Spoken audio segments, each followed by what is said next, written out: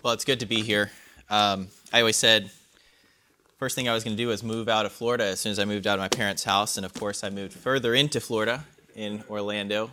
By moving further into the Florida, I moved out of the South, though. So I will be taking us through and looking at Exodus 16. I won't read all of Exodus 16, although I am preaching on the whole of it. And if you like, you're welcome to keep a finger in John 6 as well, because these are, I believe, parallel passages for us. And I'll be using John 6 as a help in understanding Exodus 16. So I'll read the first 12 verses from Exodus 16, then I'll jump down to verse 31. They set out from Elim, and all the congregation of the people of Israel came to the wilderness of Sin, which is between Elim and Sinai, on the 15th day of the second month, after they had departed from the land of Egypt. And the whole congregation of the people of Israel grumbled against Moses and Aaron in the wilderness. And the people of Israel said to them, "Would that we had died by the hand of the Lord in the land of Egypt, when we sat by the meat pots and ate bread to the full. For you have brought us out into this wilderness to kill this whole assembly with hunger." Then the Lord said to Moses, "Behold, I am about to rain bread from heaven for you, and the people shall go out and gather a day's portion every day, that I may test them, whether they will walk in my law or not. On the 6th day, when they prepare what they bring in, it will be twice as much as they gather daily." So Moses and Aaron said to all the people of Israel, "At evening you shall know that it was the Lord who brought you out of the land of Egypt. And in the morning you shall see the glory of the Lord, because he has heard your grumbling against the Lord. For who are we that you grumble against us?" And Moses said, "When the Lord gives you in the evening meat to eat, and in the morning bread to the full, because the Lord has heard your grumbling, that you grumble against him, what are we? Your grumbling is not against us, but against the Lord." Then Moses said to Aaron, "Say to the whole congregation of the people of Israel, 'Come near before the Lord, for he has heard your grumbling.' And as soon as Aaron spoke to the whole congregation of the people of Israel, they looked toward the wilderness. And behold, the glory of the Lord appeared in the cloud. And the Lord said to Moses, 'I have heard the grumbling of the people of Israel. Say to them, at twilight you shall eat meat. In the morning you shall be filled with bread. Then you shall know that I am the Lord your God.'" Jumping to verse 31. Now the house of Israel called its name manna. It was like coriander seed, white, and the taste of it was like wafers made with honey. Moses said, "This is what the Lord has commanded. Let an omer of it be kept throughout your generations, so that they may see the bread with which I fed you in the wilderness, when I brought you out of the land of Egypt." And Moses said to Aaron, "Take a jar and put an omer of manna in it, and place it before the Lord, to be kept throughout your generations, as the Lord commanded Moses." So Aaron placed it before the testimony to be kept, and the people of Israel ate the manna 40 years, till they came to a habitable land. They ate the manna till they came to the border of the land of Canaan. An omer is the 10th part of an ephah. Let's pray. Great God in heaven, we thank you as we come to your word. Thank you that you continue to feed us through your word. We ask that you would watch over the words of my sinful lips now and the meditations of all of our hearts, that these things would be pleasing and acceptable in your sight. For, Lord, you are our strength, our rock, and our Redeemer. And it is in Christ's name that we pray. Well, I would ask this question. I've already hinted at it even in telling you to keep a finger there in John 6. But how does John 6 help us to understand what's going on here in Exodus 16? Can we trust Christ, who died to give us life, to provide for us and sustain us each day? John 6 makes it clear to us that the answer is yes. Yes, we can trust him. If we put our faith in Jesus, he will sustain us each day and bring us into the heavenly promised land. If we look to John 6 as a commentary of Exodus 16, we learn that Jesus Christ is our bread of heaven. We must eat his flesh and drink his blood, and he will sustain us to the promised land. Our first point this morning is that Jesus Christ is our bread from heaven. When Matthew records for us the incarnation, he makes a note for us that Jesus was born in Bethlehem. Now, many of you likely know this small detail, of course, connects to us that he is from David. It fulfills the passage in Micah, but the meaning of Bethlehem is house of bread. It gives us insight into the nature of who Jesus is and what he will do.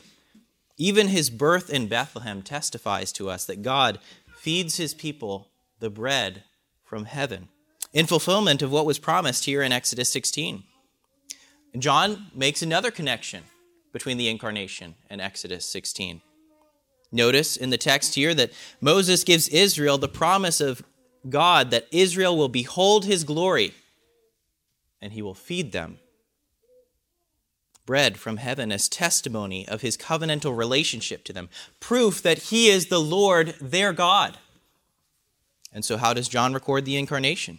It's no surprise to us that when Jesus Christ arrives on the scene, John says, "The Word became flesh, and we have beheld his glory. Glory as of the only begotten Son of God."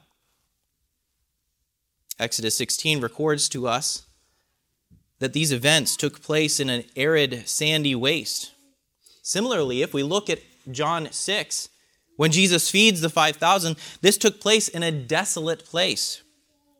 John 6 records that there in that desolate place, Jesus asked the disciples, "Where are we to buy so that these people may eat? Buy bread."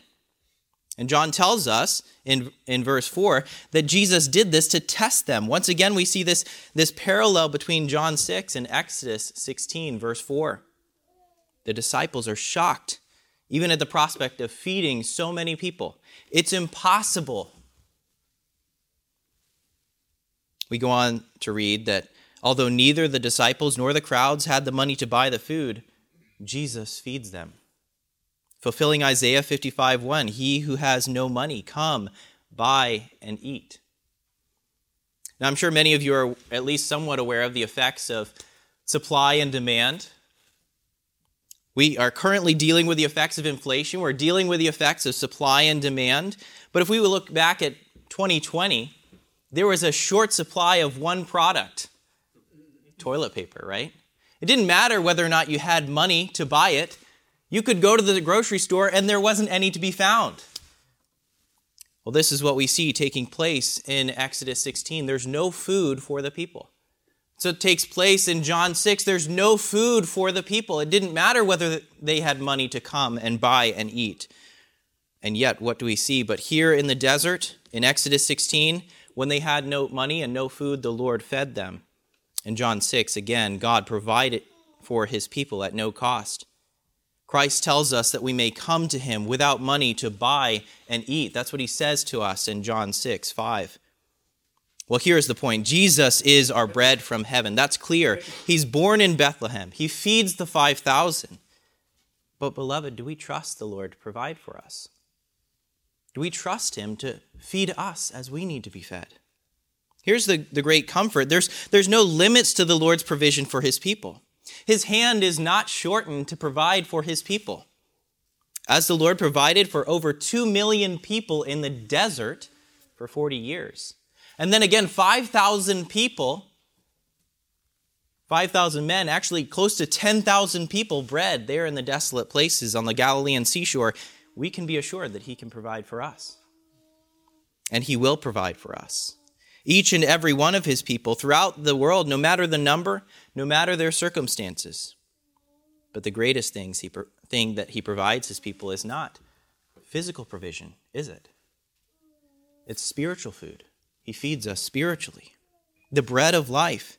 Jesus, when he was addressing the people, following this feeding of the 5,000, he says in verse 35, 38, and 40, "I am the bread of life. He who comes to me shall not hunger, and whoever believes in me shall never thirst.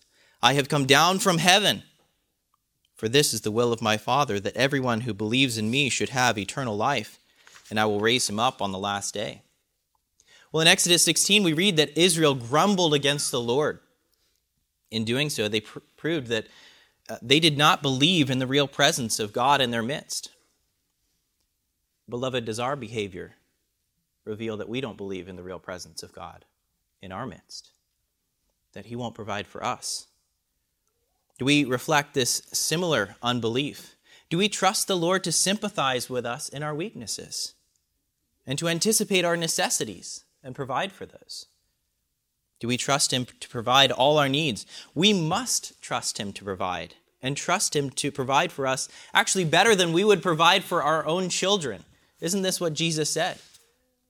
What father among us would give his child a snake when he asks for a fish, or a stone when he asks for bread? How much more does our heavenly Father feed us? This is what the Lord said that he would do in fulfillment of his relationship, testimony to his covenantal relationship with us. Well, one of the ways that we demonstrate our faith in Christ and his provision for us is by coming to him and expecting him to feed us. This brings us to the second point. We must eat his flesh and drink his blood. This is what Jesus tells us in John 6, verse 56. This is what Jesus teaches us in John 6. In fact, he makes it emphatic. He says, we have spent our time in pursuit of that which perishes.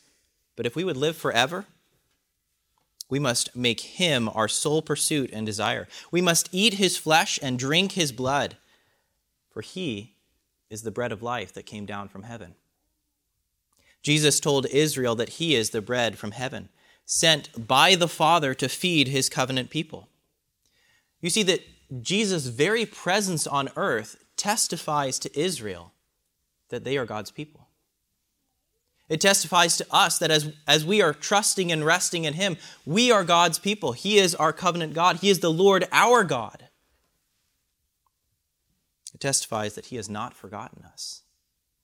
He has not neglected his covenant people. The incarnation of Christ assures us that the Lord is our God in fulfillment of what is promised in Exodus 16, verse 12. Have you ever thought about that? That the incarnation is fulfillment of Exodus 16, verse 12. That the Lord will feed his people as testimony. That they are his people and he is their God. Now each day we shall be filled with Jesus as testimony to that relationship. The Lord will feed us and provide for us. As we come to the end of the second month of this new year, now some of you may be thinking about 2024 weight loss plans. 2020 weight loss plans that are working or maybe not working at this point. Well, why do we tend to gain weight at the end of the year as we go through the holidays coming to the end of the year? Well, it's because it's a time of celebration and joy, and we eat and eat and eat sweets and treats. As a good friend of mine says, if you don't gain 10 pounds, you're not doing it right. And that's all good and fine in moderation. It's not wrong. But what if we act that way in our spiritual lives? Why is it that so many of us lack spiritual energy? Why are we spiritually lethargic? Why are we unwilling or unable to run the spiritual race that is set before us? Why are we unable to run with energetic joy and enthusiasm? Perhaps it's because we've not been feeding our souls with the Word, with Christ. We've not come to him to eat and drink. We've not expected him to feed us, and so we've not come. Well, here is the point. Jesus says that we must look to him for strength, guidance, and blessing. And here we take great comfort that Jesus will richly supply us if we come to him. He will give us everything we need out of his riches and glory, Paul says.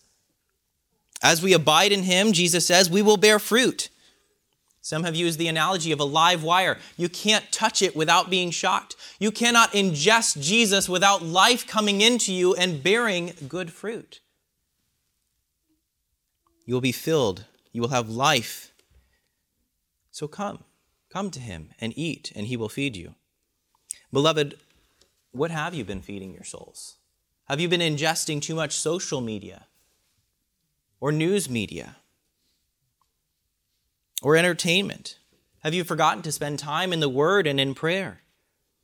Perhaps you've been so distracted with the physical needs of yourself and your family that you've neglected to care for the spiritual needs of yourself and your family. Do your families know the priority? Do our families know this priority of family worship, of corporate worship, How about Bible reading and prayer? Do they see us doing and using these things well? Or are we merely checking boxes? What is the impression that we're giving our children? That they can come and feast, or that they have to eat their vitamins? Isaiah asked this question, and the Lord picks up on it in John 6. Why do you spend your money for that which is not bread, and labor for that which does not satisfy? Listen diligently to me and eat what is good. Delight yourselves in rich food. This is a feast, beloved. A feast that we come and we eat rich food. He is urging us to come to Christ. Jesus will feed us each day, richly supplying all our needs, and He will bring us home. Right at the end of Exodus 16, that's the promise, that the Lord is going to feed them until they are brought home into the promised land. Well, this is our final point this morning. He will sustain us to the promised land. That's the promise that we have in Exodus 16:35.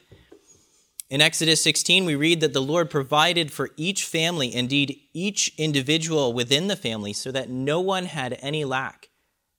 One commentator says the entire quantity gathered amounted exactly to what the whole nation required. Similarly, when Jesus told the disciples to gather the leftover loaves, John records for us how many baskets full were left over. There were 12 baskets full left over. And what does that signify? That there was enough for each one of his tribes. No one is left out as the Lord feeds his people. There is enough to eat rich food and be richly supplied. No one goes hungry. Not only is God not intent upon murdering his people, as they've claimed in verse 3 of Exodus 16, but he gives them weekly Sabbath rest and promises to feed them. Sabbath rest in his provision and assurance that he will sustain them until they are brought fully and finally into the rest and provision of the promised land. You've probably heard this question asked. I'll ask it to you in perhaps a different way you've ever heard it. If you were stranded on a desert island and you could only eat one meal for the rest of your life, what would that meal be? We ask this question a lot. It's an icebreaker. It's a way that we get to know a little bit more about ourselves. Well, if we consider that question spiritually, it comes with more seriousness, doesn't it? If we were to feed our souls with one thing for the rest of our lives, what would that thing be?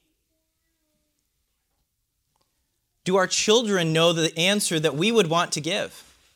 What will your father feed his soul for the rest of his life? What will he make sure that his children are fed for the rest of their days?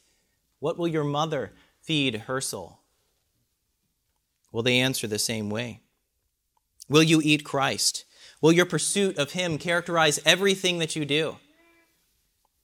Here's the point. Jesus will sustain us in this life, and he will bring us into heaven as we're resting in him. Do you hunger for him? Are you satisfied when you come to him? Here we have great comfort. God gives us weekly rest just as he gave to the Israelites in the desert. He gives us weekly rest in the redemption that's accomplished in Christ until we're fully and finally brought into the eternal rest of the promised land. Each Lord's Day, the Lord feeds us and sustains us so that we might be brought safely into glory. The spiritual food that we eat is merely a foretaste of heaven. We're feasting and having this foretaste of the feast that we shall enjoy in heaven. And one day, think about this. In one day, the Lord feeds us spiritually enough to last us the whole week. But we must come prepared. It's enough to sustain us for the entire week, but we must be prepared to hear the word. We must ingest it as we hear it. And then we must go out and consider the word and how it affects us, how it affects our daily walk with the Lord. We consider the word. We chew upon it. Just as the Israelites woke each day and saw the Lord's mercies are new every morning. Right? That was the promise, that they would wake up, they would open their tent door, and they would see the land covered with the Lord's blessing. They would wake and see the Lord's mercies are new every morning. he is still our covenant God, and we are still his covenant people. Every time you come into the Lord's service, are you reminded of that, beloved? That the Lord's mercies are new every morning. When you see the supper put before you, do you remember the Lord's mercies are new every morning, and he is still feeding you, his people? This is what this great promise that Jeremiah rested in. As we serve the Lord in 2024, let us look forward with confidence, as Jeremiah did in the midst of ruins in Jerusalem in Lamentations 3. Maybe you're thinking, as you go into this year with elections, with wars going on, with chaos throughout the world, that we are in ruins. Has the Lord forgotten us? What was it that Jeremiah said there in Lamentations 3? It's a very famous passage. In fact, we base this great hymn, "Great is thy faithfulness," off of this passage. I'll read it for you. "The steadfast love of the Lord never ceases. His mercies never come to an end. They are new every morning. Great is thy faithfulness. The Lord is my portion, says my soul. Therefore I will hope in him." You see, Jeremiah is resting in this promise from Exodus 16 that the Lord's mercies are new every morning, that he will provide for his people and feed them every day. That will be testimony to him and to the Lord's people of the Lord's covenantal care, and that finally and fully he will bring us home to glory. He will be our portion. Beloved, this is the point as we're coming to a close here. Jesus is the bread from heaven. He makes that explicit. He calls himself the bread from heaven, fulfilling Exodus 16, verse 4. He feeds his sheep abundantly and urges us to come to him without money to buy and eat. Jesus told us, "The bread of God is he who comes down from heaven and gives life to the world." The bread of heaven promised in Exodus 16. Ultimately, yes, it's the manna, but ultimately it's Jesus Christ. Let us feed on him, beloved. Let's pray. Great God in heaven, we rejoice and we praise you that you do not just provide for our physical needs, but you provide for every one of our spiritual needs, anticipating them, even interceding for us prior to ever encountering temptation or trial. Lord, that we could say and be reminded, even the words that you spoke to Peter, that even after you fall, you would be restored and come and encourage your brothers. Lord, you know what each and every soul here is struggling with. You know the temptations, the frustrations, and the trials that they have. I pray that you would feed them by your word, that you would encourage them, that you would pour out your Spirit upon them and bless them, O Lord. Give them strength in their studies, that they would drink deeply of your word so that as they go out, Lord willing, ministers to feed your people, they would have drunk deeply and eaten the rich food of your word to feed your people. Lord, we thank you that you have not forgotten us and that you bear daily testimony that you are our God and we are your people. We praise you in Christ's name. Amen.